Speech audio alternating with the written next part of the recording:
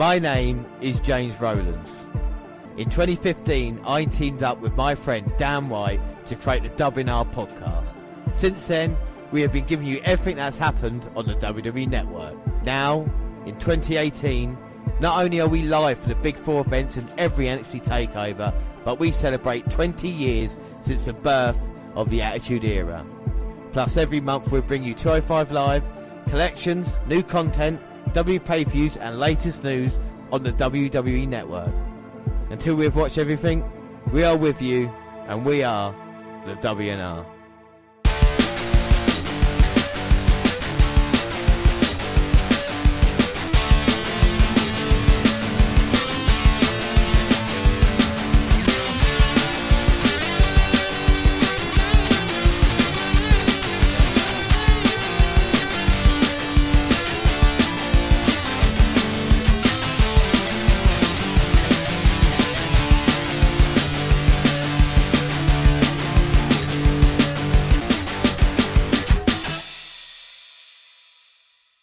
Hello, I am James Rowlands, and as always I'm joined by Dan White.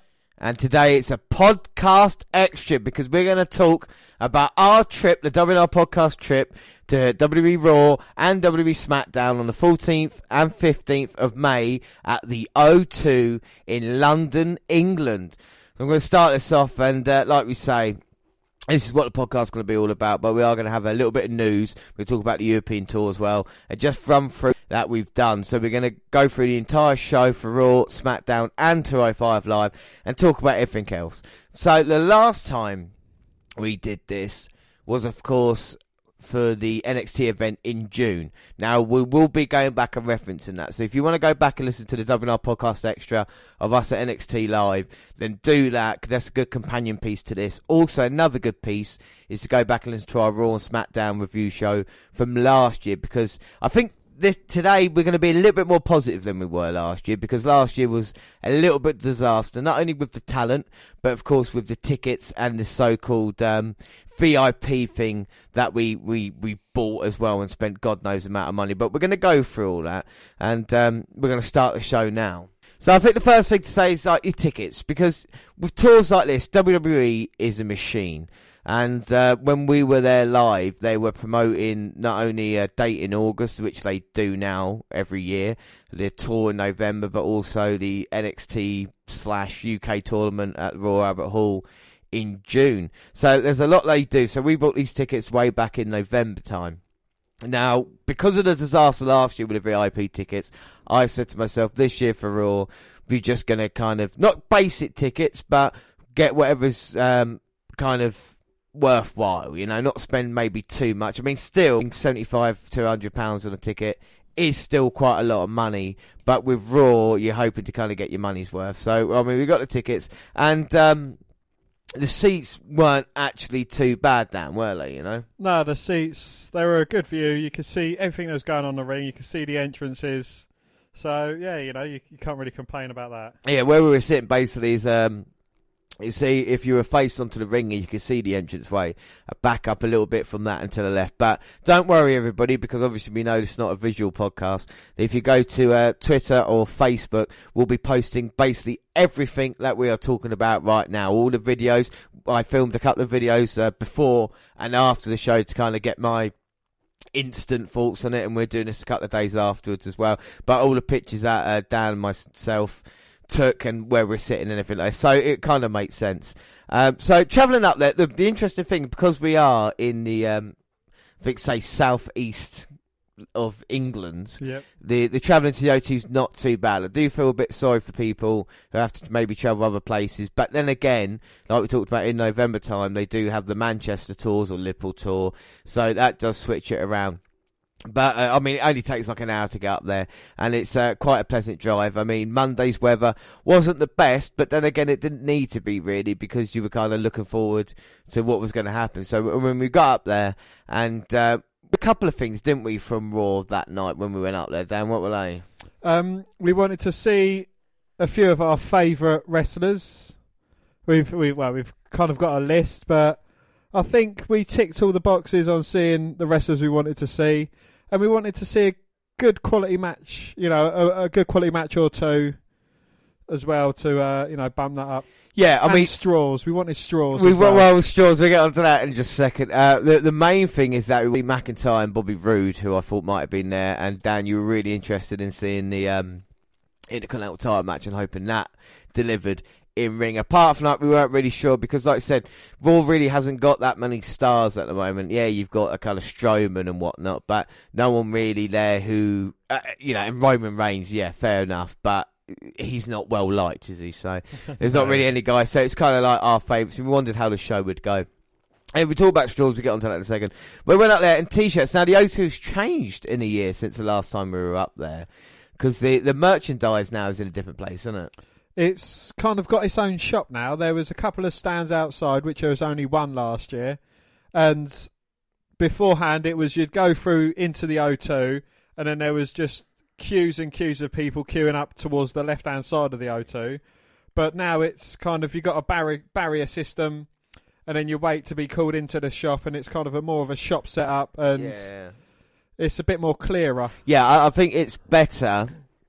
But I think the thing is on Raw, because the difference is between Raw and a SmackDown crowd, is I think Raw is a lot more adult. There was a lot of guys our age, do you know what I mean, and maybe a little bit older, who were there and really excited. And I mean, the queue for Monday for that T-shirt stand was mental. We decided against it because you could go up and have a look at the T-shirts, and I guess I think they've been better than they have been in recent years. You know? Yeah. Well, it was pointless me buying a T-shirt out there on the Monday because I already had a certain T-shirt to wear, as you can see on the Twitter account.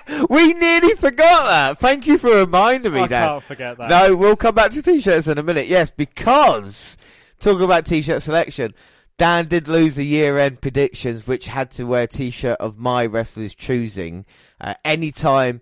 Basically, I demand week in, week out in the podcast. But I said there's one special thing and one special place you have to wear it, and that is at Raw Live 2018. And fair, I'll give all the credit in the world to you, Dan, for putting that T-shirt on. We see his big smiley face outside the O2. You'll see that on Facebook and Twitter. Well, it wasn't so much that I hated Enzo. It was more twinned with the fact of what he had done after. So it's kind of like wearing a Chris Benoit T-shirt a couple of days after he killed his wife and kids. But we should say, because we don't want to get in trouble, Enzo Amore now, as we've seen on Twitter, has been cleared of all charges due to the rape. But that was done on Thursday or Wednesday, and we obviously went to Raw on Monday. There was a funny exchange between a couple of people and Dan. One when we were in the line, and the German guy came up to him. It's like, yeah, hello guys. Do you know that Enzo Amore was abducted 2 months ago? I was like, oh, what, really? Oh my God, that's terrible. Dan, why are you wearing a T-shirt like that for? Why? Why would you do it? Why? But I'll tell you what was weird though, because obviously Dan lost a prediction / bet to wear it. But you weren't the only one rocking an Enzo T-shirt, were you? No, I spotted about 3 or 4 other Enzo Amore T-shirts in the crowd, so I wasn't the only one wearing an Enzo T-shirt, which was, a slight relief. Yeah, slight relief / worry that these young girls were wearing an Enzo Amore T-shirt. Look, I'm not going to make any jokes about why they were wearing it for. Rape is obviously a serious thing. We do not condone any actions that may or may not have happened. But, it was more of the fact that I hate Enzo. As a wrestler, as a person, I think he's a complete tosser. Away from the rape. Yeah. You've hated him situation. You've hated him for... Since I saw him. Yeah, since the day you saw him. It was hate at first sight. It really was. It's something kind of beautiful about that, where you just dislike someone. I obviously know about that. We'll get onto that in a little bit.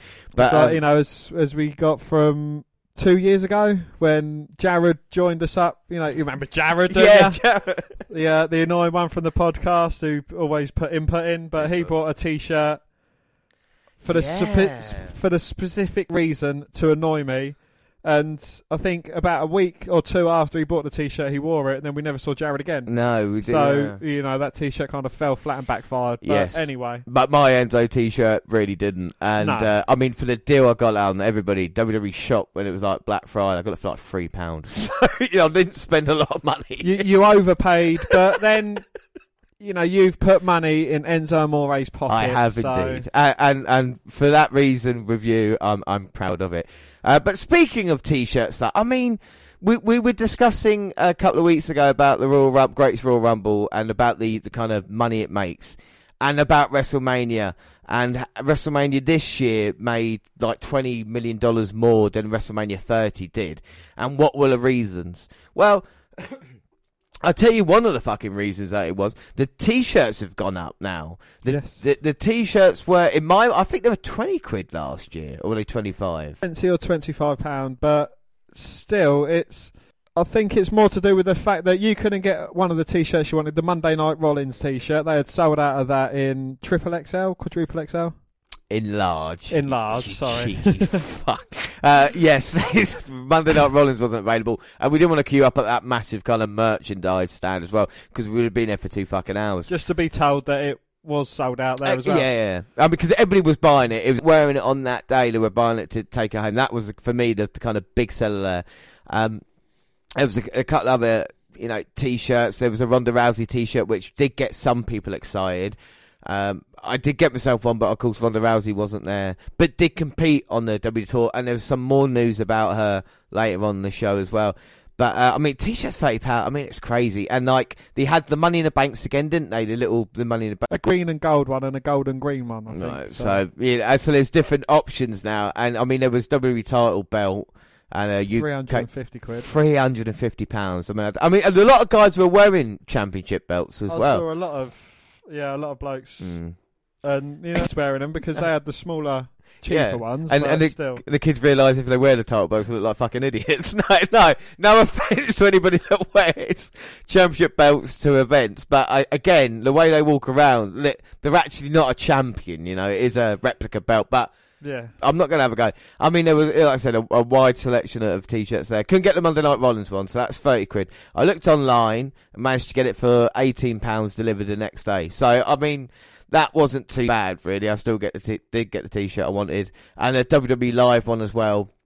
Just to say you were here, it's a Raw and SmackDown European Tour dates. And that's one of these t-shirts that you can't get anywhere else, you know what I mean? You have to be there at that event to actually have it, as opposed to maybe the shirts as well.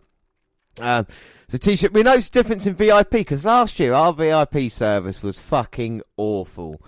It probably one of the worst experiences I've ever had in kind of being pushed to the side, nobody really knowing what they're going. This year was slightly different, wasn't it? It was, especially from what our expectations of what we'd get from the VIP tickets to what we actually got was like going to an event expecting to see Randy Orton and Enzo Amore turning up. Yeah. Yeah? Yeah. It's, we got a bag which I actually use quite a bit because it carries my laptop and tablet here, come up here for the podcast. But that's the only thing I use. I think we got a VIP hat. Yeah, we did, yeah. We got a program/poster book. Mm-hmm. We got a signed picture. I think I got... You got Baron Corbin. Yeah. Where is your Baron Corbin right now? That's at home. I think my Owens is on the wall. But, again, t-shirt with that. We got a lanyard holder, VIP lanyard holder, which was pointless because I never wear a lanyard anyway. Yeah, but we didn't need it for that event anyway. There wasn't anything. And the seats weren't as good. But this year, the bag seemed a lot big. Well, the bag seemed a lot bigger this year. It was more, as opposed to a drawstring bag, it was a holdall. Yeah, which looks a lot nicer. I think... teamed with where they were sitting as well. If you get a ringside seat, I think you was able to collect a chair afterwards. I think that's an extra £100 as well. I think it was like $350 was the kind of like ringside seat, and the VIP was $250. And again, it wasn't great. And I think you can meet a wrestler, but as we were walking out of the event through the Raw SmackDown, we walked past Jordan Devlin anyway. So there was a couple of guys wrestlers that were there that people just didn't realise because they're kind of UK talent. So we queued up. We went in. At times for it. Luckily, Subway was open again this year, which was one of the bonuses that we found. Yeah, one of the saving graces.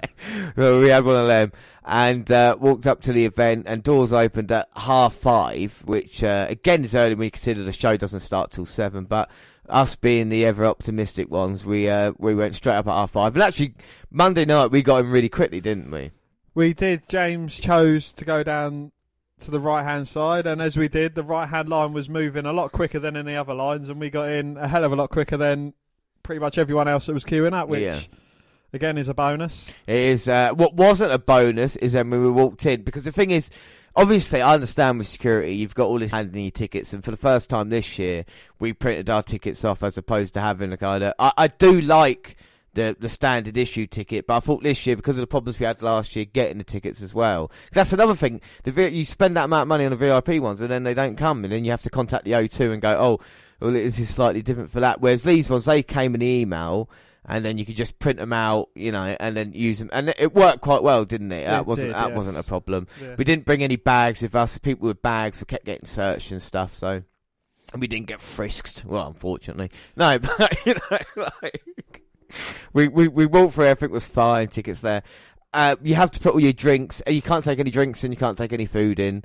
A guy with a picnic bag actually had to throw it away. I say picnic, but like an Asda bag full of stuff. And all the drinks you can't buy. And, you know, you wonder why, because obviously caps and throwing stuff. It's not because of that. It's because when you walk into the whole section, they can charge you what they want for food and drink. And they did, didn't they? £5.50 for a large Coke. And £4.50 £4 for some chips, which is no more than a large McDonald's portion. Well, honestly, we've taken pictures of this, and this is one of the things that £5.50 for a Coke. I mean, I know in the cinema it's like £5 for a Coke, but even still, they don't have to charge. And the queues for this, we queued up longer for chips and a drink than we did for the actual tickets themselves, you know, and T-shirts. Yeah. And they were selling T-shirts in there as well for £30. And I mean, we've done a video of it, and it was just hundreds of thousands of people queuing up to get food and drinks, and God knows how much they made. So we queued up. We got our chips. We got a drink. So that'd be fine, wouldn't it? No problems there. We didn't get a straw. You're paying £5.50 for a large Coke. You need a straw. Yeah, you do. Yeah. I don't know if you've seen these big Cokes, but you know, you can't drink them like you would a normal cup of drink. It is an annoyance, and you know, teamed with the amount that you're spending on the drink, to throw in a free straw, it's disgusting. You know, the guy was saying, "Oh, we ain't got no straw," and we were just like, "Are you joking with this? You know, you charge all this amount of money, and you can't afford straws, what? Because you're saving yourself some. Well, save us some fucking money then." It's one of those things. When you team into the fact of how much the splash costs of Coke, it is. Yeah.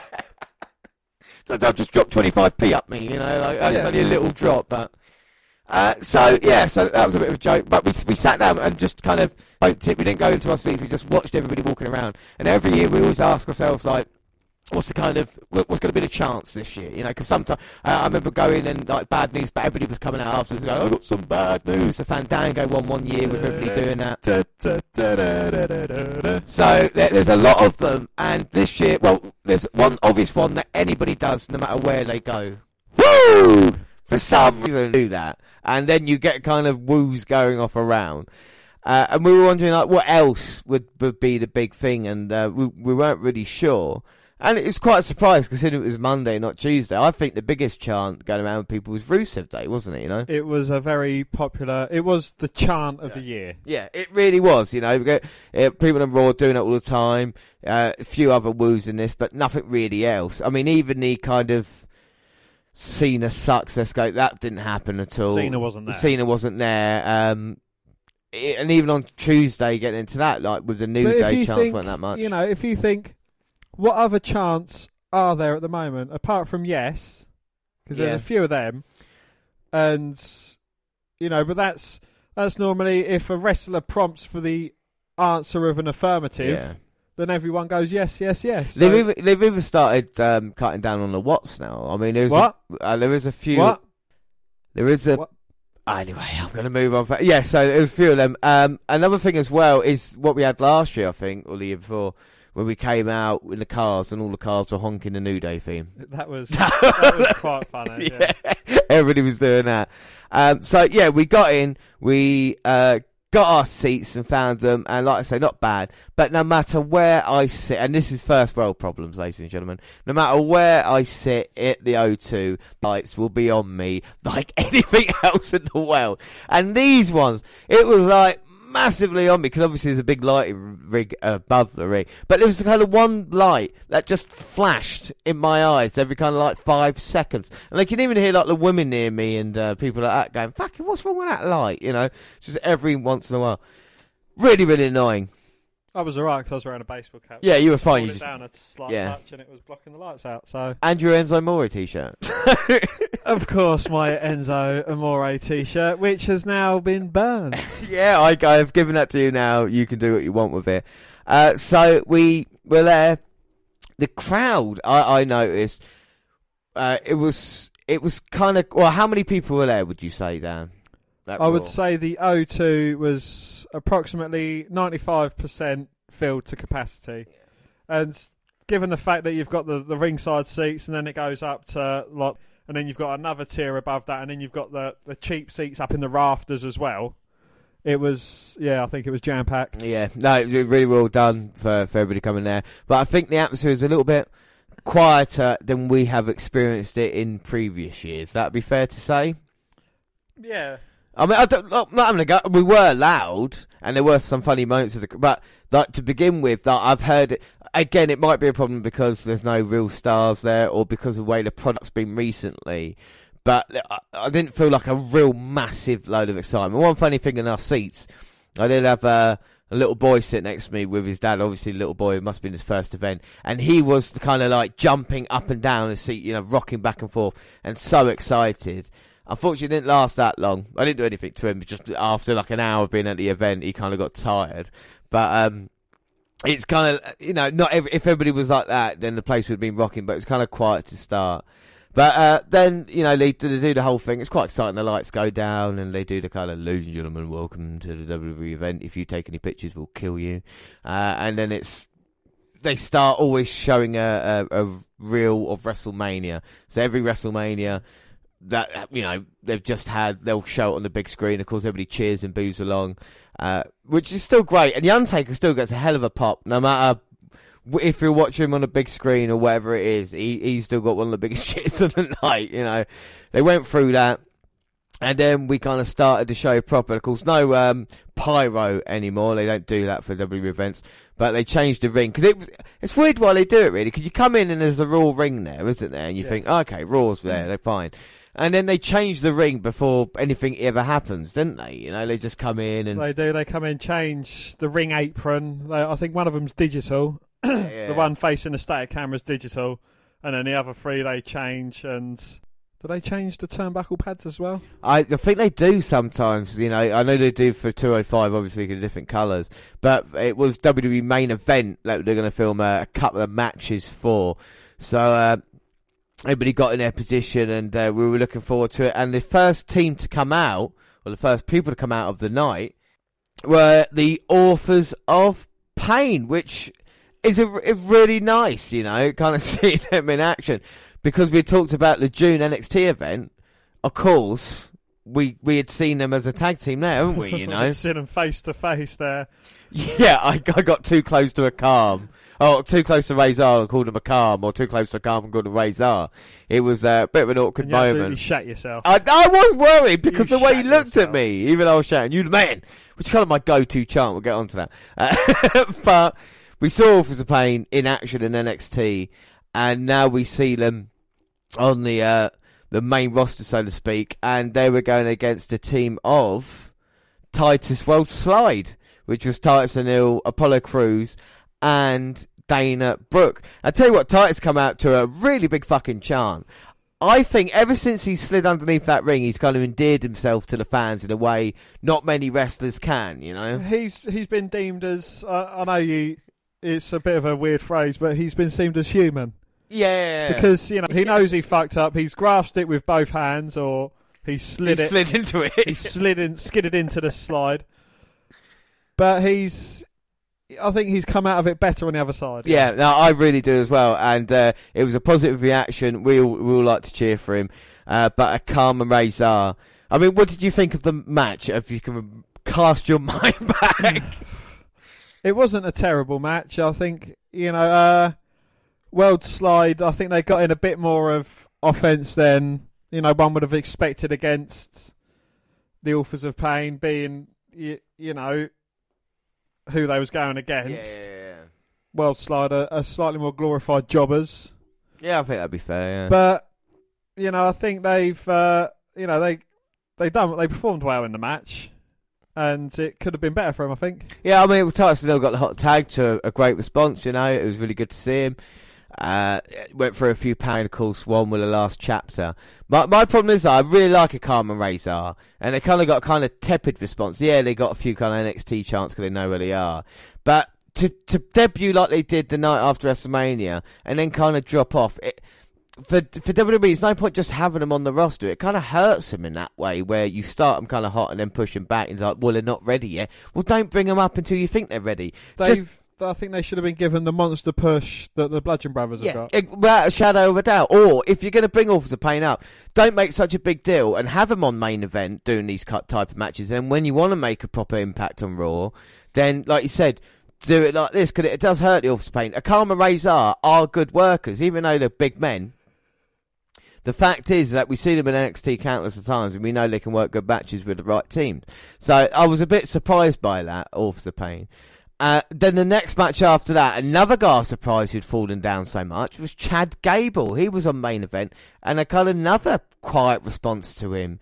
But I can't remember who he faced in that one. I can't remember. James, you wasn't sat down through that entire match. You was on your feet, cheering. I think 3 security guards had to come and subdue you because you was marking out so bad, because it was Mojo freaking Rawley. I think you'll find the video evidence supports the fact that not only did I do nothing during the match and filmed it, the fact the crowd started walking out in disgust of Mojo Rawley. And I'll tell you what, they only came back when Raw started. It was awful, but I will give credit where credit's due to Mojo, right? He's an awful wrestler, okay?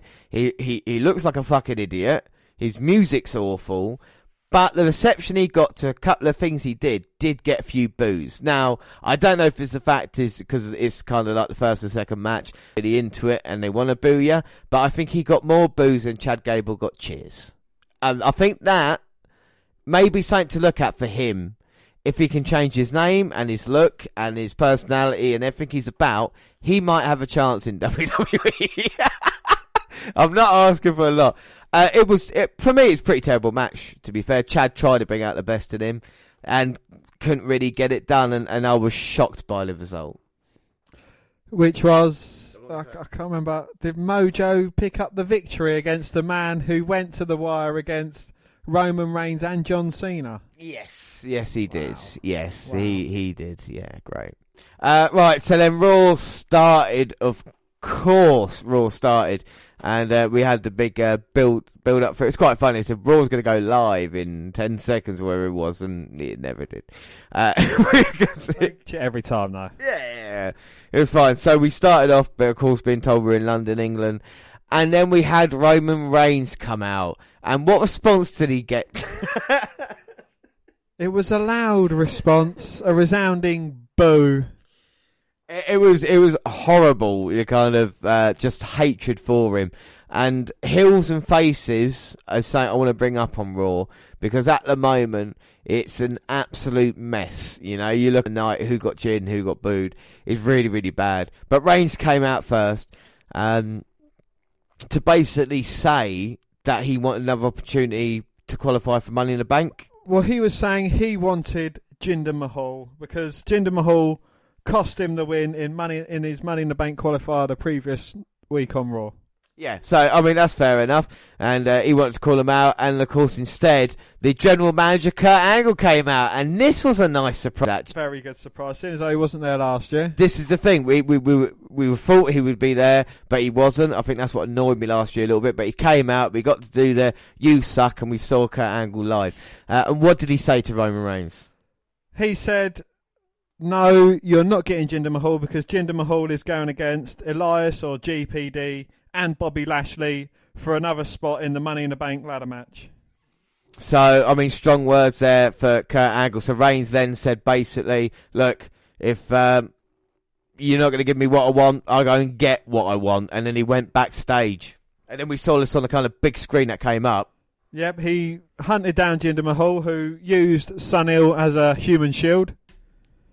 And then Jinder Mahal started getting the upper hand on Roman, threw a bin at him, started beating Reigns down, and then Reigns managed to turn it around, and they brawled all the way to the stage where Reigns delivered a Superman punch to Jinder Mahal. Yeah, and then all the referees and security and whatnot came out to kind of stop this. And I didn't think it was too bad. It kind of showed Roman Reigns' kind of badass side, but the crowd are just completely against him now. So they was, as he got kicked out by Kurt Angle. I noted na. Yeah. See you later, you cunt. So exactly. So no one was a fan of Reigns, even though I didn't think it was a bad way to start. And then of course we get our first match of the night, which was the Intercontinental Championship. It was Seth Rollins versus Kevin Owens. This is a match that we knew was going to happen because of a tweet sent out. Seth Rollins issued a challenge to anyone in the locker room, and it was none other than Kevin Owens who answered it. Yeah, and Kevin Owens is a guy that I think it would be fair to say we're both big fans. Just a great worker and gets the right reaction. There is nothing likeable about Kevin Owens when he's a heel, you know. He is a piece of shit, and that's what's great about him. And one thing Dan definitely wanted to hear is when Seth Rollins come out, how loud the burn it down. Yeah, the burn it down was. Fair play to him. So yeah, Seth Rollins came out to defend the. What did we think of the match? We had quite good. Like I say, the seats weren't bad, so we could sit back and kind of enjoy it. What did you think? I thought the match was absolutely brilliant. I'd have to go out as far to say it's probably the best match I've seen live on Raw or SmackDown. Yeah, I think that would be fair to say. That's how good it was. Both men trading near falls. I mean, the kind of spots that he did on the apron as well, when Rollins... We had a Falcon Arrow on the ring apron. Yeah, the Falcon Arrow on the ring apron. 2 straight suicide dives. We even got a This Is Awesome chant, which I know we heard it a few times throughout the couple of days we was up there, but this one, it was actually meant. Yeah, we'll get onto that in a minute. But yeah, it was awesome. We even got the Fisherman Buster from the top rope as well. Yes, we did. I mean, Owens looked so good. Of course, going for the... bullfrog splash as well, just kind of missing out. I think that's towards the end. Well, there was a bullfrog splash, and there we see the frog splash as well. Yeah, closing sequences. I mean, it was just really well, really put together well. You know, Seth hit the ripcord knee to a near count, and then I think he got the stomp as Owens was climbing back into the ring. Yep. So Rollins retained, and I'll tell you something else about Seth Rollins. It's the guy. That's this guy. I've been a huge fan of Seth Rollins for a very long time, and I've said what's vital for him after coming back from injury. And they building some momentum and just pulling out good matches, and he is doing that week in and week out now, Seth Rollins. And the latest rumour has it going around. Rumour has it that Rollins will be next in line to Lesnar at Extreme Rules. But the way Rollins is performing, I wouldn't be surprised if Rollins gets a good match out of Lesnar. The thing is, the IC title is looking better week in, week out, with Rollins defending it, the passion that he's got as well, you know? Especially as there's kind of an Universal Champion. Yeah. I think that plays into a lot of the factor. If Lesnar was about, or if it was, if someone who was there week in, week out was actually holding the title, then I think it would be a lot different. Yeah. And I think what's really important as well is Rollins gets cheered as a good guy. And like I said, that doesn't really exist as much anymore, especially on the Raw brand. So Rollins to be able to do that, maybe if Hill, now he's come back now, that the fans can do actually respect him, which is, it's only going to get better and better, you know. So then we're sitting in our seats and waiting around, and then we get this kind of breaking news happen on the big screen. And this is something that kind of broke for us as we were travelling up to Raw, wasn't it? You told me that. Yes. It was, I can't remember, HBC Universal or NBC Universal. They was backstage at some promo place, and Rousey was getting interviewed on camera. Charlotte comes up to her as her friends backstage, and they was talking and having a laugh with each other. a bit of wooing was going on. Rousey, not so much as good a wooer as Charlotte, but she tried, bless her heart. And in comes Nia Jax, and she says, "You can woo, but can you do this?" And she held up the women's championship. Rousey said, so Jax challenged Ronda Rousey. So the big news is, basically, after all those shenanigans. But I think the way she challenged her was slightly different, because Rousey said, "Look, there's a lot of people that deserve it more. Go challenge someone else." As to this point, I think Rousey's probably only had 2 or 3 matches, including on live shows, and that she's not had that many, and they've not been singles one-on-one matches either. Yeah. And she's like, "Look, there's a lot of other women that deserve it." And Jack said, "Look, I don't want to face anyone else. I want to face you. You're my biggest challenge. You're the biggest threat. I want you." And I think that's the problem. I think the way Jax, like we talked about, being a face or a heel, and then challenging Rousey, and then after the challenge accepted, they kind of break cats and fuck around, which again doesn't really help. The fact is, Ronda Rousey will challenge Nia Jax for the women's title. Why is this happening so soon, you ask? Well, there's a lot of stories going around. Rousey's now saying that she wants to be pregnant someday, and if that is to happen, that might ruin WWE's plans. There's obviously talk about her going back to MMA at a certain point. So I think WWE now is kind of panic mode, and they're trying to go, right, let's just try and get the most out of Rousey whilst we can before she kind of gives up her own dream. She did wrestle in the European Tour, a couple of tag team matches, like you say, and obviously that on-screen explanation from Rousey is trying to get the marks, or trying to get the kind of hardcore fan base saying, like, why does she deserve it? And she actually explains why she doesn't, but she's been put in that situation now. So it's big news, Rousey versus Jax, and as far as I think, there's still 4 weeks to go to Money in the Bank, so there's still a long time to build it up as well. But after that, we had another backstage segment, this time with Kurt Angle, Dan, and the former Miz Taraj and Curtis Axel, and they're trying to find a name for themselves. I think they did try going for the A-Team, but of course that's already taken by a popular TV series and film. So, they was scurrying about trying to find a name. So they said, "What about the B team?" And Angle's like, "Well, it's not the best team." And he said, "Well, it's not the." That's a stupid name. He said that is a stupid name, yes. And because the B stands for best. Ah, for the best team. That makes more sense. So the best team on Raw. But Angle said, "Well, the problem is that you keep losing. You suck. You lost to the tag team titles, the tag team champions last week. What are you going to do?" And Bo says, "I understand that, but that's the Miz Taraj. The B team is undefeated." So Angle was like, "What?" And Curtis is like, "That's a great idea." No. We are. What? No. And it's true, they are undefeated. So Angle says, "Well, tonight you're going to be in a match against tag team, and if you can win you have that match as long as you get out of my face for the rest of the night." So match is set. It's the B team's first ever match later on. And for some reason, I like Curtis Axel anyway. And Bo Dallas, I'm growing a fan of him as well, because it's comedy in the right way. Do you know what I mean? It's like... Yeah. And while they was talking backstage, we saw the ladders getting set up, so we obviously know it's for a Money in the Bank ladder match, and first man out. No Way Jose comes out here. With a big conga line. Well, it's huge, and all these, I guess, British independent wrestlers coming out here.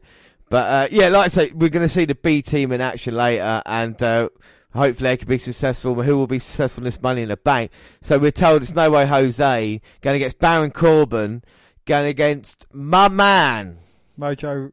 No, my man, the glorious Bobby Roode. And you get one a month. I do get one a month. And you had it live. And I had it live. I had it live and hard. I did. Baron Corbin coming out here. Just listen to the reception of Bobby Roode gets here in London. It's huge. It's like, it's Hulk Hogan and Austin combined. Fuck off. Yeah, it is. Hogan and his 80s peak, Austin and 90s peak. Hogan and Austin. What, brother?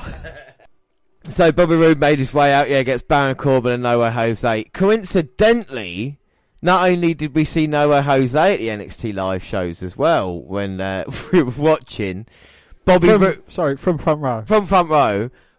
The glorious Bobby Roode was there as well. So it was fantastic to see him. I, of course, was jumping up and down at this point, and we've got videos that obviously we're going to put online. Roode came out here. So triple threat match, Dan. What are your thoughts on it? It wasn't terrible. There was a good bit of back and forth, going.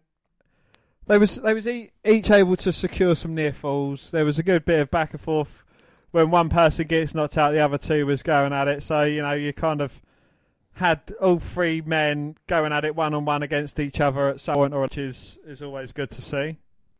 Yeah, I didn't think it was a bad match. I think the fans started shouting like Corbin's coming home, which wasn't a bad chant. And no way Jose didn't get booed out the building yet, even though a few people around us were saying, "Oh, this is just like Adam Cole for a couple of years ago." We did have Adam Rose, sorry, not Adam Cole. But of course, the match finished, we should say, with a glorious DDT and the 1-2-3. And of course, the man is money in himself, and he will go to Money in the Bank to be part of the ladder match. So fair play to Bobby Roode. But you got to ask yourself what they're doing with Baron Corbin at this moment in time as well. Being involved in a feud with kind of Nowhere Jose. We do want to go to Money in the Bank and, of course, lose his briefcase again. But, do you think Baron Corbin's still got a bright future ahead of him, or do you think he's in a bit of trouble now?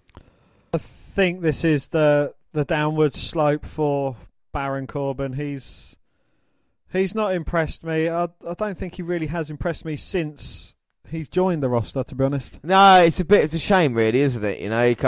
We predicted NXT would be a future WWE champion, but it's really not worked for him now. I don't know if his character's a bit bland or he's just not showing the fire that he needs, but there is something missing. But we go backstage and we see Kevin Owens, a very pissed off Kevin Owens, come up to Kurt Angle and saying to him that he wants another opportunity tonight to be involved in the Money in the Bank. If Jinder Mahal's injured, he wants to take his spot. And Angle says, well, Jinder Mahal's not injured, he'll be fine. Owens says, well, if you're going to push me, Kurt, I will ring Stephanie, And Kurt's like, you do what you have to do. And Owens says, all right, I will. And then Angle checks in on Jinder, and Jinder's a bit banged up, but still be all right for later. So then we had the B team come out in action, and I thought they had brand new T-shirts. And then you look closer and you realise you've just put a B with a big black pen on the white T-shirts here. Well, that's what I like, because it makes it seem as if they've just come up with a name.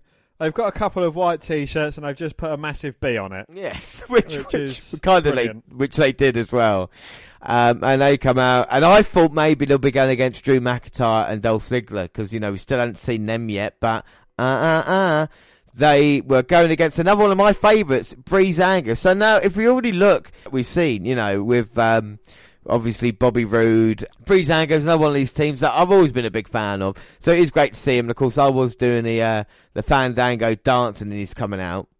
Breezango come out for their match with the B team. Again, quite a short match. They tried to take down Tyler Breeze and leave him there. Dan, what were your thoughts on the match?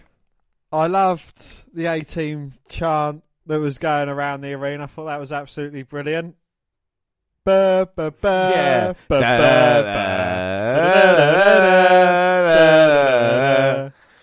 it was a good match, and if Axel and Dallas was fighting in England every week, I think they'd probably be one of the most over tag teams going. Well, I think this is the thing, they've got big potential there, haven't they? Because they seem quite likeable, and like UK fans got behind it, so hopefully others can as well. They worked on Breeze for a while until Fandango got the hot tag, but then the B team managed to turn the table. Fandango missed a big leg drop. All happened. Axel tagged in Bo Dallas, and then it was a kind of backdrop into a net breaker. And look at the state of shock in the fans. And Bo Dallas and Curtis Axel as well. Axel. They've managed to pick up a victory. They actually won. They actually won for the first time ever here on Monday. Celebrate like they won the World Series, and we saw the very first victory for the B team. Now, I think the B team have got a lot of potential. A little bit like Slater and Rhino. The kind of underdog tag teams going against champions or something like that. I think I'd be quite happy to see something like that. But the amount of potential these guys have got, I mean, the son of the IRS, the son of Mr. Perfect, there is so much that they could do with that. Even Curtis Axel, when he got such a massive chant. I think there was a few wrestlers in the ring when I was part of the Miz Taraj with the Miz still. And it was just all about Axelmania. Yeah, it really was. So, like I said, there's loads of untapped potential there. Up next after that, well, I should say first off, the first 2 hours for the event, I think went really, really quick in my eyes, you know. We were on to like kind of women's 6-man tag team match. And I was like, wow, 2 hours in. And then for me, it did slightly drag. I'm not going to... It did start dragging a little bit. Not in a bad way. I mean, the 6 women's tag team match, we had Riot Squad with 2 T's. Sarah Logan, Mandy Rose, Liv Morgan, and obviously Ruby Riott. And then on the good team we had Sasha Banks, Ember Moon, and Natalya. And another thing about Ember Moon is that the last time we saw her at a live show was going against Asuka in a fantastic women's championship match, So it was great to see her move on the main roster. We were hoping to see in the clips, and unfortunately, we didn't. But what were your thoughts on the entire match, Dan? It was just a way to use up a bit of the roster. You had 6 women there. I don't think it was a great match, but it wasn't a terrible match if you catch the drift.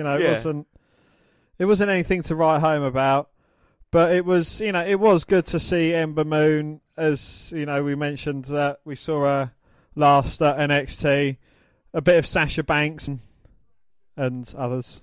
Yeah, I mean, the thing is, though, is that it's kind of WWE's go-to thing at the moment is to put women in, 6-person tag team matches. I think that's the go-to thing. I think if you look at Raw for these past couple of months, I think one of these has always been featured in there. And it just means it's like them going, right, let's just take up a segment as opposed to having any kind of storyline development. Nothing really between Sasha Banks and Bayley here tonight, a slow build, and what they're doing with Riot since she's coming over to Raw, she's kind of doing the same thing again, isn't she? And weirdly enough, I thought Ember Moon would be able to get the Eclipse and win here, but they used Natalya, didn't they, Natalya got the victory with a sharpshooter. Yeah, of course, yes.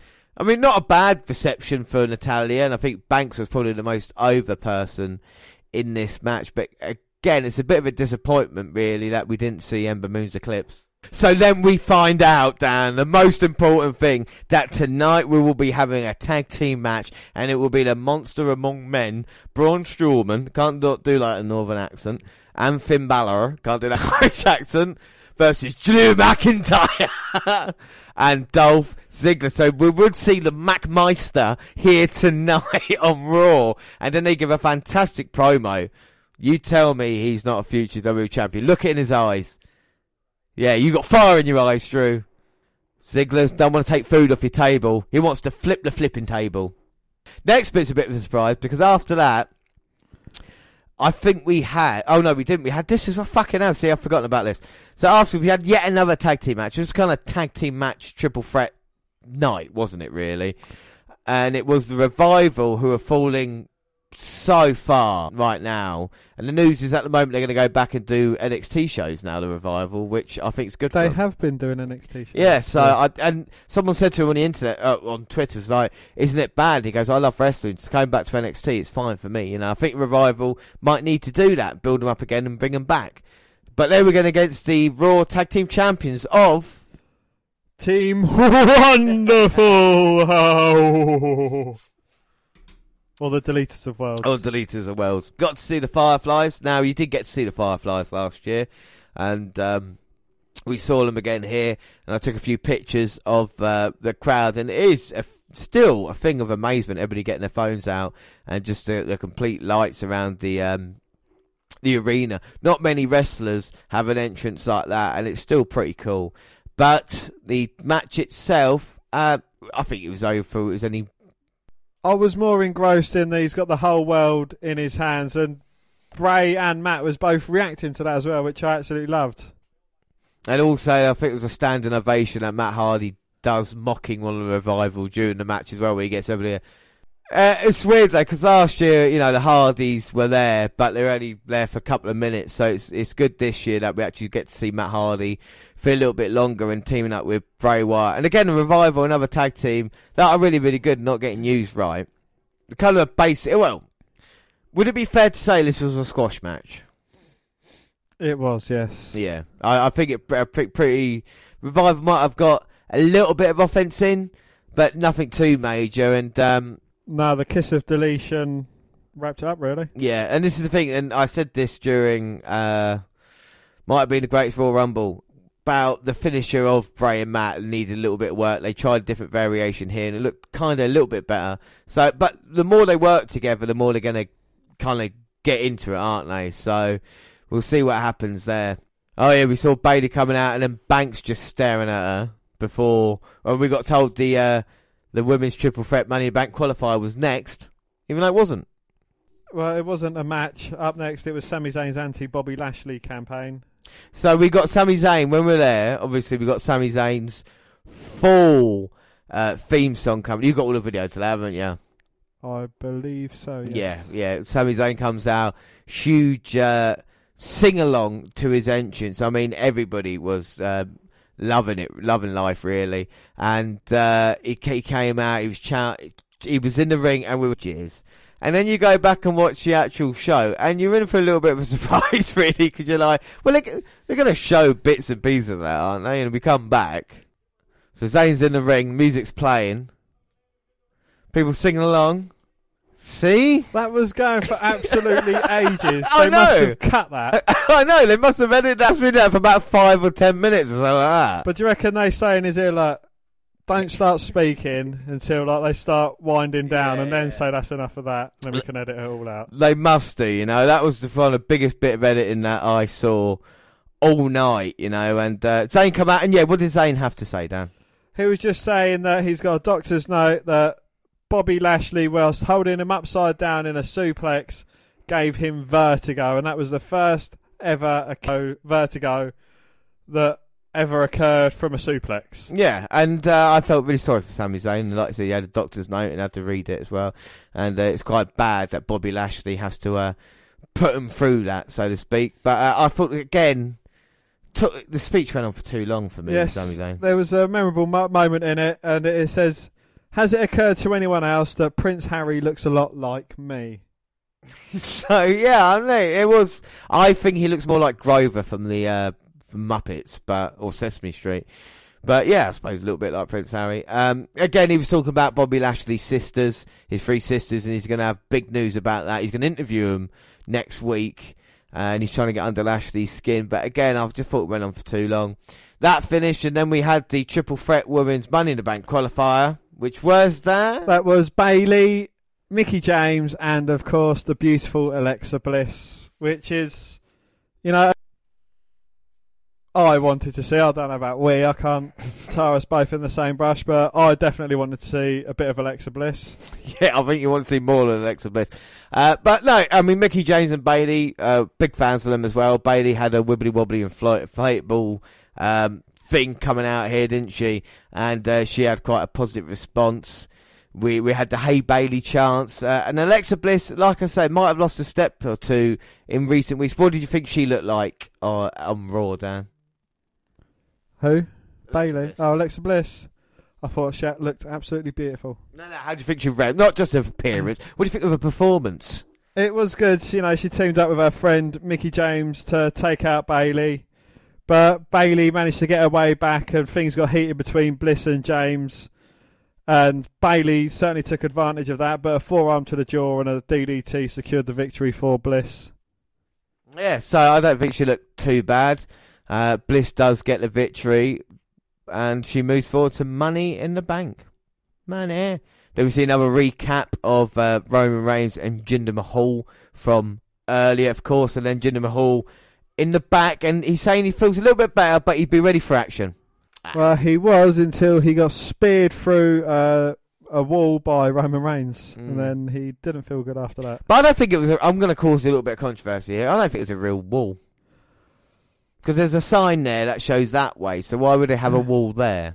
Well, from my experience in the building trade, and as you know, I am a I am a builder, well, a carpenter, but I do all sorts of building work. Mm-hmm.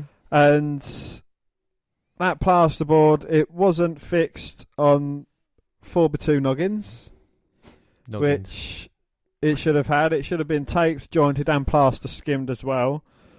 So, yes, you could say that was definitely set up. Yeah. But but now Kurt Angle has a problem because he said Jinder Mahal's going to be in a match. Jinder obviously can't continue. So what's he going to do? He's going to have to think about this as we get our next match. So the next match was, tag team match. Finn Balor and Braun Strowman versus Dolph Ziggler and my man, Drew McIntyre. And what a huge match this was when you think about it. You know, Finn Balor, first Universal Champion. And then you got Braun Strowman, of course, the monster among men, who's just been dominant recently. And Dolph and Drew looked every part their equals, which I was surprised about. But the good thing I liked is the kind of Balor got a good response to it. Braun's entrance, I think, was the biggest kind of face of the night, really. I think it'd be fair to say who got a bigger response than Braun Strowman. No, I'd have to agree with you, Braun Strowman. And a huge Raw Strowman comes out as well. So he was really, really popular. Of course, you see the WWE Greatest Royal Rumble trophy there at ringside in pristine condition as you await Dolph and Drew. Of course, Dolph didn't come alone. He didn't. And look at the response, Drew McIntyre. And look at that man there. Is he or is he not a ready-made WWE superstar, eh? Comes out looking like that. Even Strowman and Balor are intimidated by Drew McIntyre. You can tell by their faces. It was great to see Drew. The last time we saw McIntyre, of course, he was in NXT. And he was teaming up with Aleister Black to take on CN. And, of course, Bobby Roode, my other man who we've seen tonight. So McIntyre, we've already had a great Intercontinental title match. That's what Dan wanted. We've seen Bobby Roode and now Drew McIntyre. No, we've seen Alexa Bliss. We've seen Alexa Bliss and we've seen Drew McIntyre as well. And McIntyre face to face with Strowman doesn't back up. He's not scared at all. And it's great to see Drew. Yeah, he's all man right there, Booker. You're right about that. So, yeah, Ziggler, McIntyre, Strowman, Balor. You better tell us about the match, Dan, because I'm just going to be really unbiased about it. So, well, we was teased of a Drew McIntyre and Braun Strowman face-off, but McIntyre was smirking. Yeah, he wasn't smirking, Dan. He's just using his fantastic brain of his. No, he didn't. He didn't have a cigarette in his gob. He just had a smile on his face because he tagged out. Ziggler come in, and they was getting overwhelmed by the monster among men, as they rightly should do, because Braun Strowman is getting the monster push. But after a little while, Finn Balor came in, and the heels managed to kind of overpower him. Yeah, well, with Strowman, it was more of a case of doing what he does in near enough every match now, isn't it? And running into the ring post, as he did. And like you said, Balor gets a tag. Looks like he's going to get the victory. But you can see the chest of Balor where McIntyre's chops were earlier in the match. And McIntyre's such an intimidating presence. And he's not been there with Braun Strowman yet. Get the victory with a coup de grace. But McIntyre, again, using his brains. Because McIntyre's just fucking brilliant. Have we seen Drew McIntyre get not yet. Run through? Double kick to the corner. Balor's looking to go up to finish this with the coup de grace, as you're saying. And then McIntyre using his great intelligence to stop Finn Balor. Oh, pow! Trophy. No! It's gone! And that gave Ziggler enough time to shake the ropes.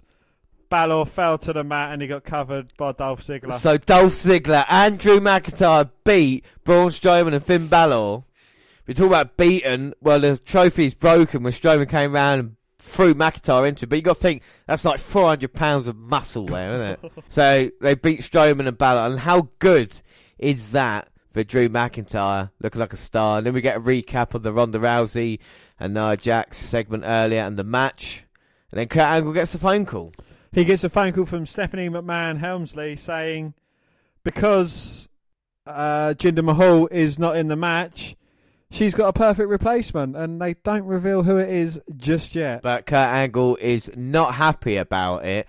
But now, sorry, I lied to you, Dan, because I said Strowman got the biggest pop of the night. It was the next man who was it, and who was getting the biggest cheer. And again, faces and heels do no longer matter on Raw, because Elias is a bad guy, but it's just a great response he gets. Kevin Owens interrupts him very, very rudely. So Owens is going to be Mahal's replacement. Lashley comes out here to a tepid response.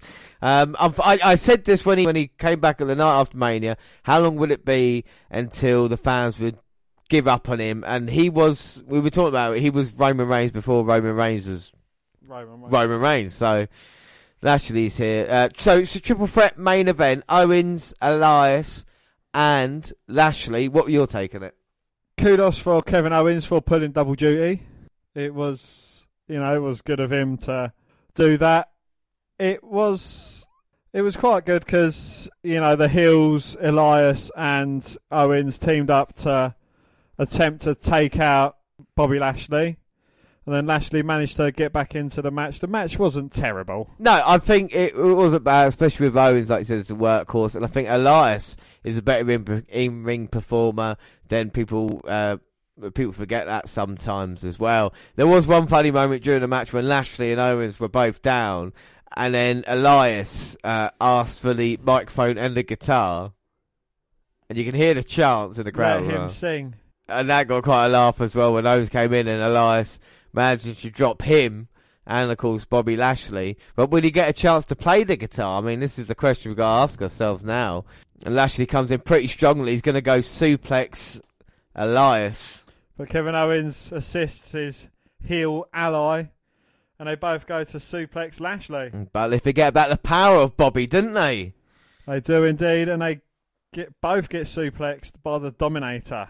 A huge walk with Elias chant going up through the crowd. Yeah, I mean, I didn't mind it, but it is the same Enzo Amore chant that they used a couple of years back as well. So they should come up and say a little bit more original, even though I was singing it. I'm not going to lie to you. Like, everybody was in the end, so.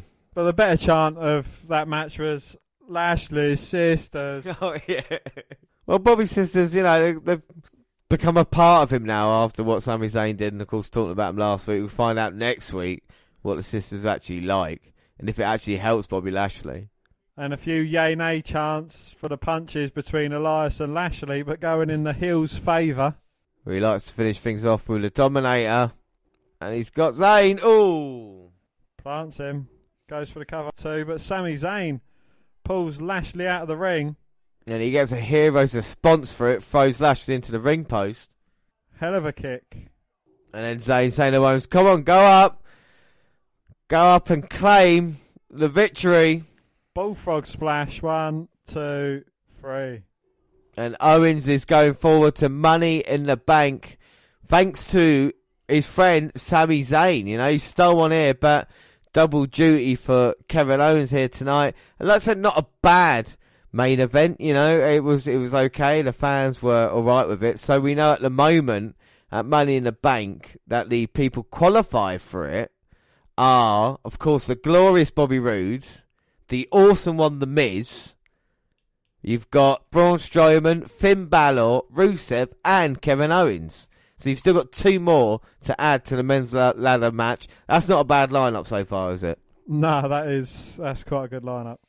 So that is it for Monday Night Raw. Show goes off the air as Lashley looks annoyed. But that wasn't all though, Dan, was it? No, because we was treated to a dark match after the event as well, which was, I think, probably the more fun match of the night.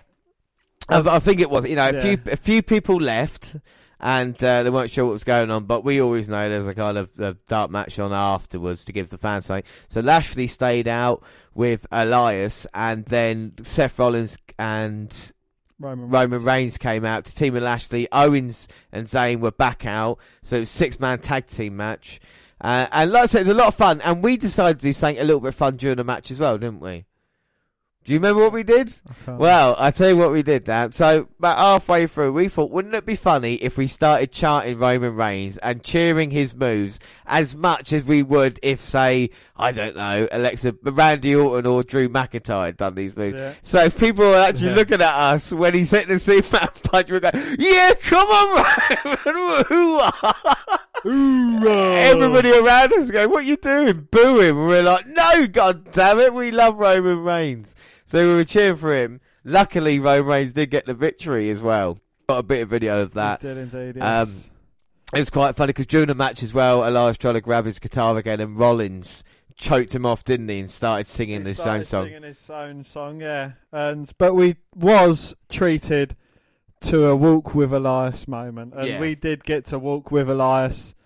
And, you know, unlike anywhere in America, he only had to ask, what does WWE stand for? And he only had to ask it once. He did. Well, before we get to that, Reigns hit the spear for the victory. Of course, everybody booed. And then Rollins grabbed the mic and said, no, you don't want to hear Bobby Lashley sing, do you? You don't want to hear Roman Reigns. Well, Elias, you're going to play London, buddy. And like I said, gave him the mic. He got the mic. And, yeah, it was one of the loudest walk with Elias's that we'd heard. We'd got up and moved seats a little bit.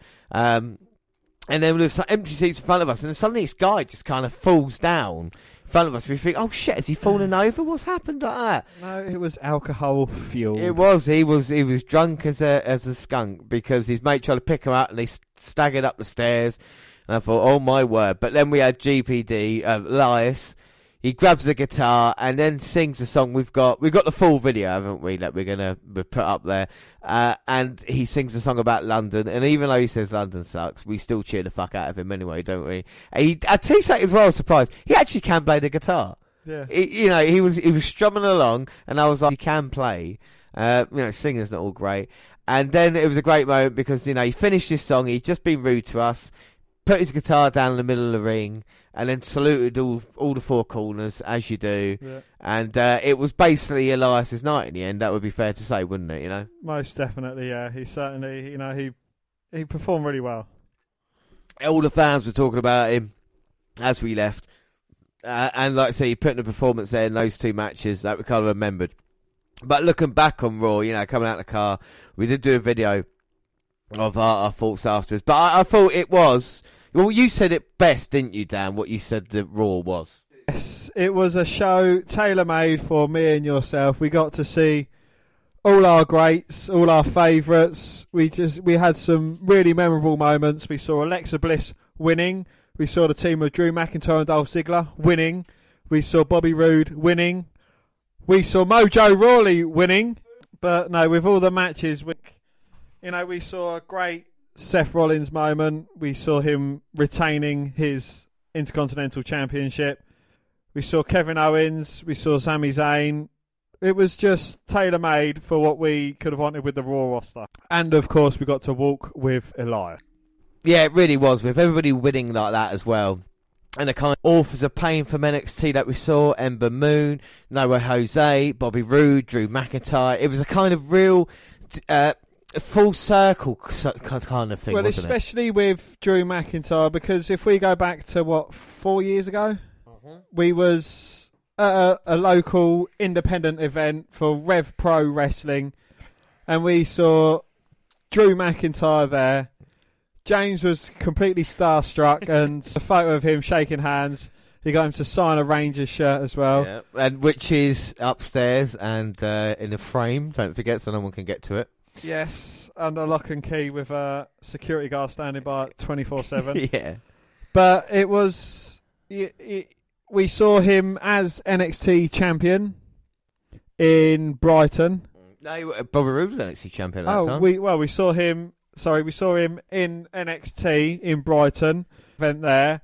And we saw him tonight as a main event, not as a main event, but as a part of a tag team with Dolph Ziggler here. Yeah. So it's kind of come full circle. We saw him on telly when he was part of the Chosen One, and then he went away for a bit. We saw him independents, NXT, and now back on the main roster. It's kind of, been a full circle for him to enjoy. And what's going to make it even better when we see him next year and he's on SmackDown as champion? That's going to be the kind of, you know what I mean? That's the kind of next stage for its phases, phase 4. But it was. I really enjoyed it. Monday Night Raw. We could sit down, we could enjoy it. The lights wasn't too hot. There was actually quite a nice breeze coming through at some points, weren't there? So, there was a nice Tyler. There was. So we had that. And we had lots of things. Breezango, Fandango. I was a Breezango. I was a fan of. It was good to see Bray Wyatt and Matt Hardy. It was nice to see Sasha Banks. Good to see Bayley. Like I said, the show might not have been great overall, but it was pitch perfect for what we were looking for. And to see that amount of talent that we have seen and see it play differently was great. So that was. Anything else on Monday Night Raw? No, I think it's been covered. Yeah. So then we go to 15th of May, which was SmackDown, and we came back, and I was pretty buzzing, and we both had days off work on a Tuesday, so I managed to get a sleep in. Did you get an early night on Monday, Dan? No, I came back to Canterbury, drove to Maidstone, and I was shagging. There you go then. So fair enough. So Tuesday you were a little bit tuckered, and we were all right, like getting ready for the show, and we kind of had more excitement because SmackDown. With Raw, we only wanted like 3 things. With SmackDown, there was quite a few things that we were looking for. I think the main thing, obviously, was Rusev being Rusev and how popular he was, of course, and everything going on there. Obviously, Dan, your favourite as well that you wanted to see. I wanted to see Randy Orton, of course. I've seen him live a few times, but you can never see Randy Orton too many times live. I want to see the Perfect 10 Ty Dillinger as well. Of course, AJ Styles is one of those guys they want to see on SmackDown. Shinzuki fucking Nakamura, and of course Daniel Bryan. So would we get our wishes? This is quite a lot to ask for, and what would really happen? I mean, a bonus maybe Samoa Joe being involved somehow as well would have been cool. Of course, the Iconics from NXT. But we'll see what happens with SmackDown. So we got there, we travelled basically the exact same time. And did near enough that same thing. The only difference is that we queued up at the massive merchandise stall this time round. But it was a lot quieter, wasn't it? It wasn't as busy, no. And there was a lot more kids and more family-friendly kind of thing than it was on Monday. But still, very, very busy. And we queued up for our T-shirts. And Dan, you decided you didn't get any T-shirts on Monday, did you? I didn't, no. I thought that was massively overpriced. I didn't really see any that appealed to me. Yeah. But on the Tuesday, I was free to wear any T-shirt I wanted.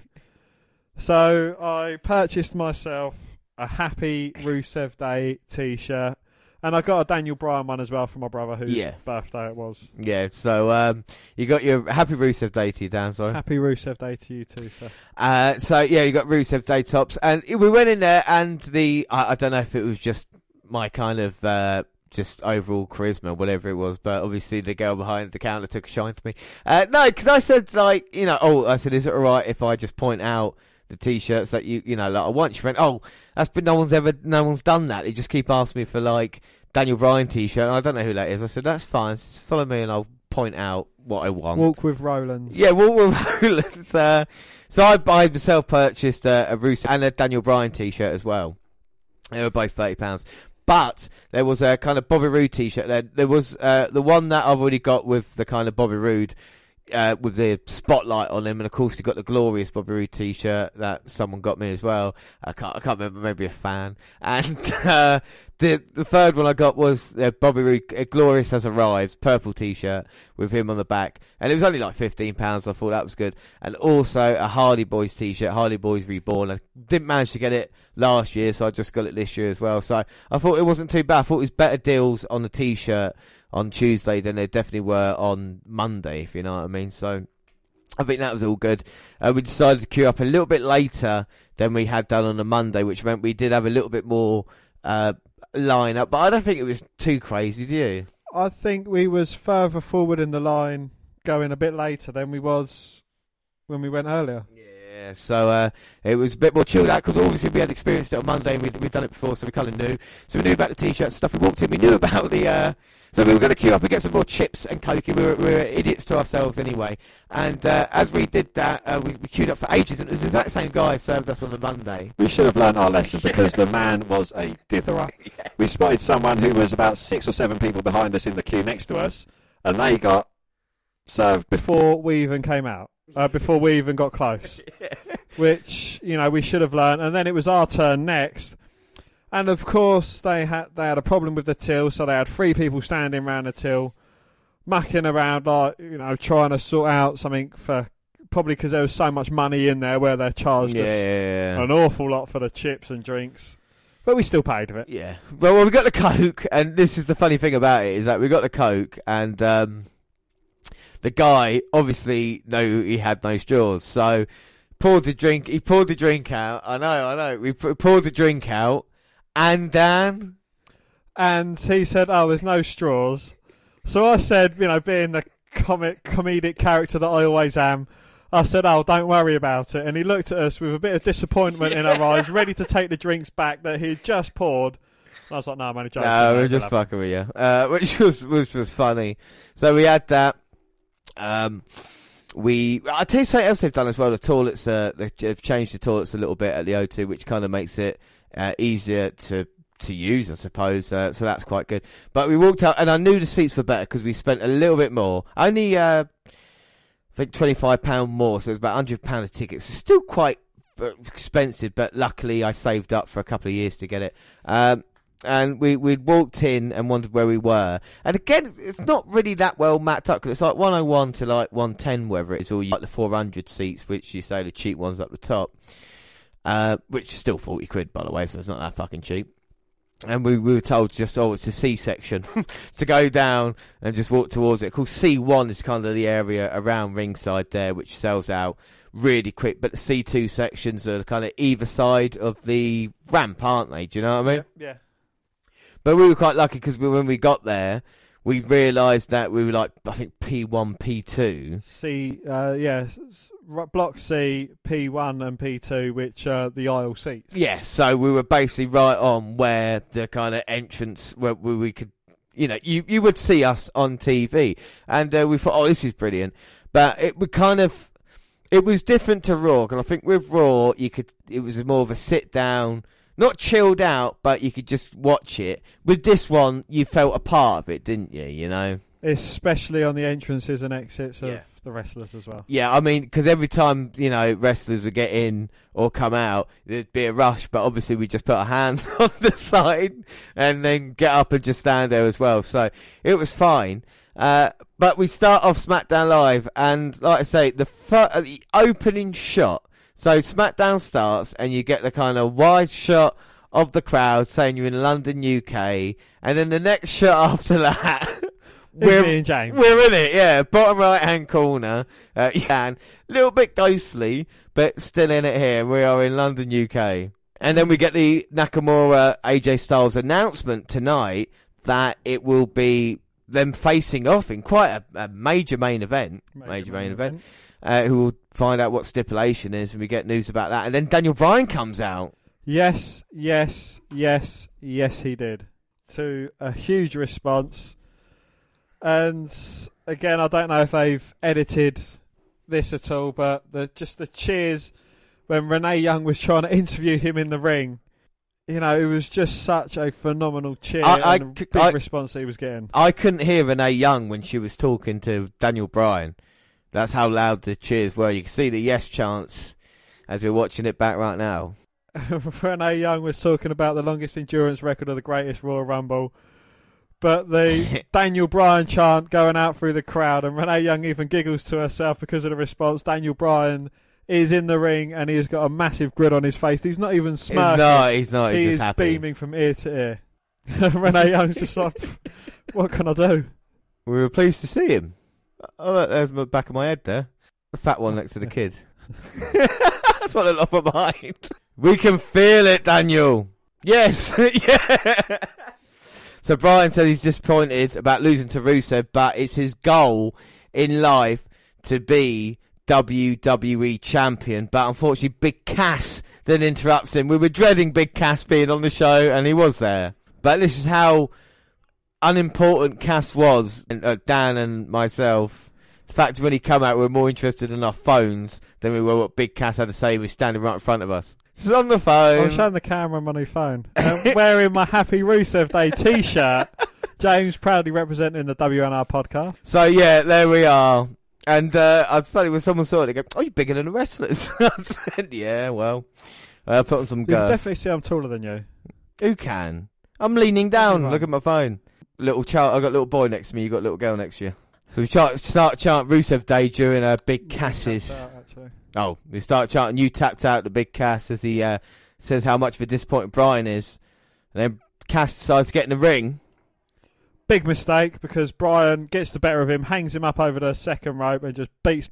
And then, even worse than that, Brian works on the leg more and makes Cass tap out. And then when Daniel Bryan came back, and we got video of this as well, you can see us high-fiving Daniel Bryan and me shouting, "You the man, Dan!" As you normally do. Mm-hmm. And I say, no, stop talking to me, James. Talk to the wrestler. So it's good. We got to high-five Daniel Bryan. And then our next match was, well, it was quite important. It was a SmackDown. It was, well, first off, hang on, let's not put the cart before the horse. So up next, Money in the Bank match. But The Miz comes out because he's already qualified for Money in the Bank. And he's awesome. Guys come out, put the ladders up, and ran away again. The Miz coming out, and then, "You the man!" "You the man!" You see me filming? So we've got that the other way round. Look how serious I am about that. He is the man. He is. Miz is the man. And then we had the New Day coming out, and they went to the people just in front of us, which was a little bit annoying, and they handed out pancakes. And then there was a pancake tantalising close to us, wasn't there? I was absolutely starving after the expensive chips that we shared.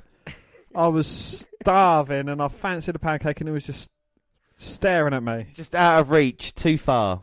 So it was the bar that comes out. Catchphrase, we don't set the bar, we are the bar. His arm blocked our faces then. That's not fair. So yeah, we had this match. I mean, it wasn't a bad tag team match. Not like we could see a lot, because what was the problem where we were sitting, really? It was all at one level, and it was constantly told to sit down, but the people in front of us wasn't. An aisle Nazi, shall I say? Yeah, to be polite. Fair to say. And yes, he was constantly telling people to sit down, but not the people in front of us. No, so that was a slight problem. So we couldn't really see all the action. We saw the majority of it. What helped is I put my camera above my head, basically filmed that, and then we could see it a little bit more clearer. But the New Day did get the victory in not a bad match. Obviously we've rewatched SmackDown since then, so it was quite cool. I mean, Big E's quite impressive in the match as always. His suicide dive taking out Sheamus. Yeah, and then Woods, of course, walking the ropes as well to finish things off. Big elbow drop, hitting Cesaro, 1, 2, 3. But again, as the New Day came back out, I missed Xavier Woods, but I did get Kofi Kingston and Big E as well, so I was happy about that. I high-fived. Yeah, I think I high-fived Kingston and Big E. You got the video? I've got video. We're going to put everything up there anyway, so that's all the best bits, and then they start throwing out pancakes. But we are going to get a Raw celebration later in the show as well. We was promised. Yeah, so it shall be. And the Bludgeon Brothers give an interview about just how good they are. And then we see Paige back. All the rage. Yeah, she's with Sonya Deville, Mandy Rose, and says both of these women will have Money in the Bank qualifier tonight against Becky Lynch in a triple threat match. So it's going to be a handicap match, and if both of the women win, they both go through? No, it's a triple threat, so it means there's only one winner, so it's every woman for herself. And then we see AJ Styles interviewed by Renee Young, and AJ says that he's beaten Nakamura before, and he'll beat him again tonight. Debut of someone who we saw in NXT. We talk about the Bobby Roode, Drew McIntyre, and Alistair Black teaming up against Bobby Roode, and the man debuting right now, Dan. The 311 boy, Andrade Cien Almas. So it's good to see him. Yes, we saw his SmackDown debut. He was going against a local competitor known as Jake Constantino. Yeah. Well, the match really was just a showcase for CM, really, wasn't it, you know? It was Jake Constantino, probably got about 2 shots in. Yeah, he got pretty banged out. He hit double knees, and then, of course, the underhook DDT for the victory. The hammerlock DDT for the victory, Cien did. And then Selena Vega got the mic and said he's looking for some real competition. I thought someone might come out then. Alas, they didn't. But then backstage, we gifted Rusev and Aiden English. And he was just about to sing his new Rusev Day song when Lana interrupted and said she will be part of Rusev Day now, and she's got a match next week against Billie Kay for the Women's Money in the Bank qualifier. It's a bit disappointing, but we still did get a Rusev Day, didn't we? But the question is, it was a little bit disappointing. We saw backstage, why didn't they come out then? Why do you think the reason is because of that? I mean, I don't know. Disappointing. It is disappointing. I mean, was that the biggest disappointment of the night? One of them. We'll talk about your disappointments in a minute. I feel the reason out there is because they knew the response he would get. And I think they're trying to stop that from happening. There's talk going around they want to make him heel again and split with Aiden English. So maybe they just didn't want to do that. And they just put him on the screen so they appease fans. They go, look, he was there, but he just didn't come out. It's a shame they didn't use him for the Dart match. Spoiler ahead. But we'll see what happens elsewhere on SmackDown. And up next is the Raw Melibration. Melibration. Well, it started off with a royal proclamation, and some bloke came out, a town crier, "Hurry ye!" And I think the chant of "Who are you?" was probably louder than that. There's me filming Carmella's ass. I don't know where I am. You're next to me, James. Oh, yeah. There you are. Music hit and Carmella came out, and the Princess of Staten Island claimed she was better than everyone, even claiming to be better than Trish and Lita combined. But she was interrupted. Really? Oh, yeah, I know she was. I was there watching. Sorry. Yeah, go on. By Paige. Oh. To a massive chant, a huge ovation. She is obviously a local hometown hero. And, you know, over a massive "It's Your House" chant, she came out and said, well, Paige said, I'm going to make my own royal proclamation, and it is at Money in the Bank, Carmella will defend her title against this woman. Yes, and no one is ready for Asuka, and Asuka comes out here, the most charismatic superstar on the WWE roster, comes out here, and look how happy I am. James saying, you the man! Yeah, I'm not saying Asuka, that. You the man! Yeah, Asuka, you rock! Asuka's awesome, and we see her coming out here confronting Carmella, and no one is ready for Asuka. Apart from Charlotte. So we'll see what happens at Money in the Bank. Carmella storms off, and look at Asuka smirking. No, James, she hasn't got a cigarette in her gob, she's just got a smile on her face. And at NXT in June last year, we saw Asuka versus Ember Moon, and now over 2 nights we've seen both women. I know Asuka didn't wrestle, but it's still great to see her. I'm saying to Carmella, you ain't ready for Asuka. Asuka's gonna kill you. I did try starting that chant, but it fell on deaf ears. So then Renee Young's talking to Shinzuki fucking Nakamura, but he knows speak English. So he can't really say what he wants to. But we have got one more match before our main event of Styles and Nakamura, and it is Lynch, Deville, Rose. I don't know. The thing is, with their entrances, we've all got weird ones. So Lynch goes to the left-hand side of us, so you don't really see us. Not that it's about us, of course. She gave her goggles to the person opposite us. Yeah, I know. And then... and then Mandy Rose coming out. She got like weird filter on either side as well, so you can't really see anything. Plus the big fucking thing that comes on the right hand side. Toe as well, which I noticed. So you can't really see us, we're all blurry and shit. And then Deville comes out, and again, I don't think you can really see us because she's a lesbian. Oh no, you can see her. There we go. So then these 3 women have their match. I mean, Dan, what are your thoughts on it? Well, any signs of absolution were gone, as Deville laid out both Lynch and Rose coming out of the break. Lynch, a fighter with unbreakable will, fought from underneath for the majority of the bout, and a double drop kick from the top rope left the heels reeling. A running knee from Rose inadvertently wiped out Deville, allowing Lynch to trap Rose in to disarm her, and a tap out later, Lynch cashed her ticket to Money in the Bank. Yeah, so, I mean, it was alright. Again, we couldn't see a lot. We saw the Disarmer in the end. Not a bad match. But again, it feels too similar for Raw. If they're going to be separate, don't keep having the same type of matches, you know? But, again, not too bad. Another little bit of annoyance. You did tweet during the night about wanting to see Randy Orton, and then someone wanted to disappoint you, didn't they? Yes. And they were like, oh, Randy Orton will not be there. We'll talk about why he's not in a bit. But, of course, we didn't see Rusev coming out. And then we've got Joe on the big screen. Exactly, we got told next week's Cass versus Joe, and it's called Billie Kay versus Lana. So we didn't see the Iconics, we didn't see Joe, but we did get him on the big screen for a couple of interviews, you know. And then we had, of course, Shinsuke fucking Nakamura's entrance, which I think the camera can't catch us. Yeah, there they are. They see you. There's you in your beard. You miss me in my beard. So yeah, Nakamura comes out with AJ Styles, and I don't want to be biased here, but I think this match is the best match these two have had in WWE. Yeah. You know, and I think it'd be fair to say that we did see the best one. And I thought it was really, really good. And it could have gone a little bit longer, but to tell a story there, I would want to see it again at Money in the Bank. It's made me think, yeah, actually, there's more to this feud.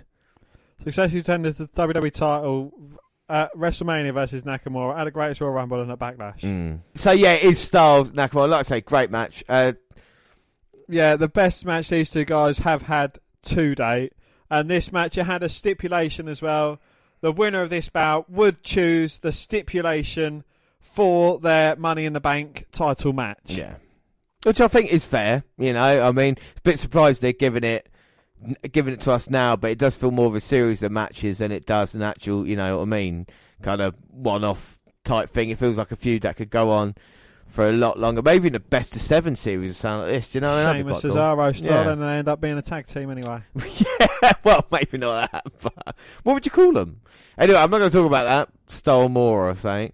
We're just going to Styles. Yeah, we're going to the closing segments of this match here because we were able to enjoy it. It's the best Nakamura's look, really, in the WWE ring, isn't it? Or the Raw or SmackDown ring, I think it'd be fair to say. Yeah. He looked great in NXT, but I think in this match he looked better than usual. There you go. Styles, phenomenal forearm, finishing Nakamura. Oh! Nakamura goes for the Kinshasa. Styles catches him with a kick. Then goes on to hit the Styles Clash attempt. Sends Styles to the outside, who lands on the apron. Hangs on. Manages to forearm Nakamura. Phenomenal forearm attempt. Nakamura moves. Referee worried about getting hit. Nakamura looks for the exploder. Styles turns round. And Nakamura pretends he's got low blowed by the referee. The referee's like, did you do that? I'm going to have to disqualify you. Catches him. Exploder. Sends Styles inside out. And now Nakamura ready to finish it. Kinshasa. He goes for the cover. 1, 2, 3. Nakamura beats AJ Styles. And look at him smirking. No, James, he hasn't got a grin on his gob. He's just got a grin on his face because he gets to choose what kind of match these two guys have, and he's got a bogey on his nose. So that is it for SmackDown. Nakamura does get the victory. And, of course, after that it's 205 Live. And what we'll do, we'll cover 205 Live on the WNR for June. We'll have a look at that there along with the other episodes that we've got to catch up on. So we'll just wrap up SmackDown now. We were told that there was going to be a dark match as well, which was Jeff Hardy defending the US title versus The Miz. So The Miz, who come out earlier, changed to come out ready for action. And again, it's quite a quick match, but an interesting thing, when Jeff Hardy came out, it looked like he was limping. And he limped out and he was in the ring and he limped for the majority of that match, didn't he, really? He was, yes. He was favouring his leg. He seems to have been carrying an injury. Well, apparently they're saying that he picked up an injury at the actual event itself. So when he came out, he knocked it either on the light or the ringway or something like this and picked it up. But it's not as bad as first thought. There might have been a rupture or something, but it's not. He's just a little bit banged up. He kind of beat The Miz in maybe a 5-10 minute match, which sent the fans home. I will say happy. I mean, there's a few Hardy fans that were there happy to see him. I was a bit upset he didn't get Rusev coming out right at the end and having a Rusev day, you know, which is a bit of a disappointment. So obviously we didn't have Rusev. Yeah, what was your story around Orton, Dan? WWE recently hit the O2 Arena in London, England, for episodes of both Monday Night Raw and SmackDown as part of the company's European Tour. In addition to this, WWE also held several live events throughout Europe, including Ronda Rousey's first single match. One major star was missing from the bunch over in Europe, however, and some fans were a bit disappointed not to see him, more importantly than the others. Former WWE and World Heavyweight Champion Randy Orton was nowhere to be seen on the European Tour this week. It turns out that Orton is not obligated to attend these events, per a report from some sources. Orton's contract with WWE requires him to work a limited touring schedule. At this point, he is placing more prominence on TV appearances for the company. Instead of competing at live events, Orton is not injured or anything of the sort. He simply didn't need to attend the tour and is enjoying time at home with his family. Unfortunately, though, we realised that Orton did actually want to be on the tour, but he's had minor knee surgery now, just on the road to recovery. It's not going to keep him out for too long, maybe a couple of months. So he should be back by SummerSlam, but that is the latest update. So Randy Orton, even though he didn't have to travel, wanted to, but actually couldn't because of the knee injury, which is a little bit of a shame for him as well. A little bit of a shame we didn't see Ronda Rousey, but she was filming that week as well for another show she was doing. Ty Dillinger wasn't featured at all. I think that's just a case of not having enough space for him, really. You know, it would be nice to see him on the show, but there was no matches before SmackDown, was there? SmackDown just started, and of course you had 205 Live afterwards as well. So it's a bit of a shame we didn't see Ty, but we did see Ty Dillinger last year, so that wasn't too bad. The same with Samoa Joe as well. Joe wasn't there, but we did see him last year. So I think the real big disappointment, apart from Randy Orton, would probably be the Rusev thing, wouldn't it, you know? Yes, it would have been great to have had a Rusev Day chant with Rusev there actually in the ring. Yeah. And hearing a... Exactly. So, I mean, that's a bit of a shame. But apart from that, it was two completely different shows, you know. It was a real experience on the Tuesday night getting involved. I mean, there was a couple of funny times with the crowd around us as well, you know. A couple of this is awesome chants, and I was saying, well, it's not awesome, it's okay, isn't it, you know? And a few guys laughing at that. And then later on, because people, you know, you chant anyway, and I thought, fuck it, what am I going to do? I'm just going to, during the Jeff Hardy Miz match, I'll just chant, this is awesome, and see how many people join along. And of course, the row in front of us did. We started doing that. We stopped it because we were laughing at it for being so stupid, and then other people started chanting it as well. So we were like, right, okay. So this also chant's a bit overused. And there were a few other things. Hopefully Dan's got the videos of my shouting at various different wrestlers as well. I've got a few videos. I'm in the process of sending them across to you. Yeah, I mean, I did touch a lot of men on Tuesday night, and then I went to the wrestling. So it'll be good to see it all. And like I say, everything will be up on Facebook and Twitter as well. But Dan, what were your favourite moment and worst moment of the whole experience? My favourite moments was Raw. I think, you know, as an entire show, it was very thoroughly enjoyed. I enjoyed the whole. I think the Raw, you know, getting to chill out and watch it, and then the SmackDown, we was getting a bit of superstar interaction as well. It was kind of the perfect combination of the both with the tickets. The biggest disappointment was the price of the food and drinks and the price of the merchandise as well. Yeah, I think that was disappointment. And obviously not seeing a few superstars as well. Superstars. But I think with WWE now, it is the brand name that draws the house now. I don't think there's any one star really who can make that much difference to ticket sales. I think no matter where you go, like you said, 95% full, WWE going to sell out no matter who's top of the talent. And we've seen with people like Big Cass.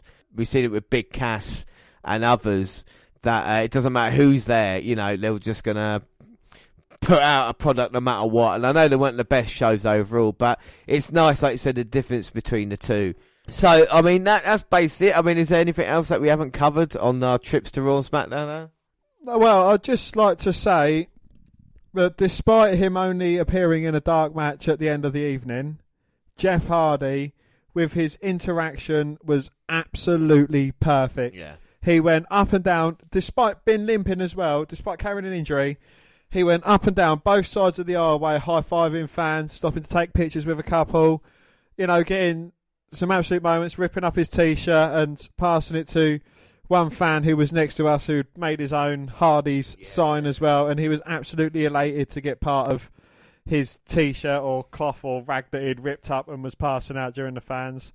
And there was one person as well that I think you had a bit of interaction with, who you let go in front of you because he travelled all that way to see Jeff Harley. Yeah, I mean, yeah, exactly. If you could ask nicely, then I'll let you go in front. Like I said, we let the kids have a proper view of it as well, because it's an experience for them, isn't it? You know, we've not to say been there, done that, but you know, when you see other people having the first experience, like I said, that kid on Raw, he was really tired after a couple of hours, but he kept looking at me like, who's this crazy man with a ponytail and a beard shouting at all these wrestlers? But that's the kind of excitement. You've got to pace yourself at these events, you know? You can't just go all, for me, I can't just go all out in the kind of opening couple of matches, otherwise you're going to have nothing left, you know? Especially when it's got like 205 Live, and when you've got something like Raw, it's definitely 3-hour shows, isn't it, you know? So you got to sustain for that. But all in all, I think compared to last year, I mean, this year's near on perfect, you know. Cut them all stars and maybe a title change or something like this, and it would have been a kind of unforgettable thing. But I think, like I said, it dovetails nice with the NXT live event that we saw as well, and I think it's really good, you know. Like I said, WWE's going to be back on tour in November, and there's going to be other shows. But due to kind of just the price of tickets, and I'm going to have rants about that with the UK tournament and other things as well, we'll probably wait until we go again next year to see what they have on offer, you know. But I think it was all good, you know. So I think that is it. There is nothing else, Dan, is there? No, that is everything.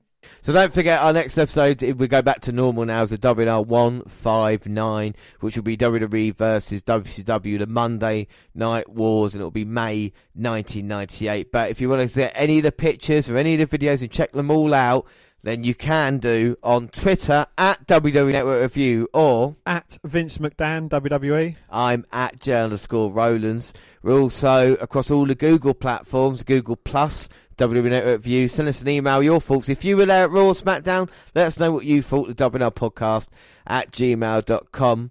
We're also on Facebook. Yes, Facebook. Come and find our page and give us a like with the WWE Network Review podcast, or you can come and find me and add me as a friend. I am Vince McDan. Yeah, subscribe to our YouTube channel. We're going to have clips going up there of the event, of course. It's WWE Network Review Podcast. Podcasts at the same time to do there. There's other places like SoundCloud. On your phone. Also on SoundCloud. Subscribe to our Music Maker Diddley. We're also on Speaker Radio. We've got our live shows coming next month now. NXT in Chicago. That's the Chicago way. And Stitcher. James, what have I told you? Sorry. Stitcher Radio and iTunes, where you can download, subscribe, rate, and review there. But that is it. I have been James Rollins, and as always joined by Dan White. Thanks for listening, everybody, and we'll catch you next week. Bye. Bye.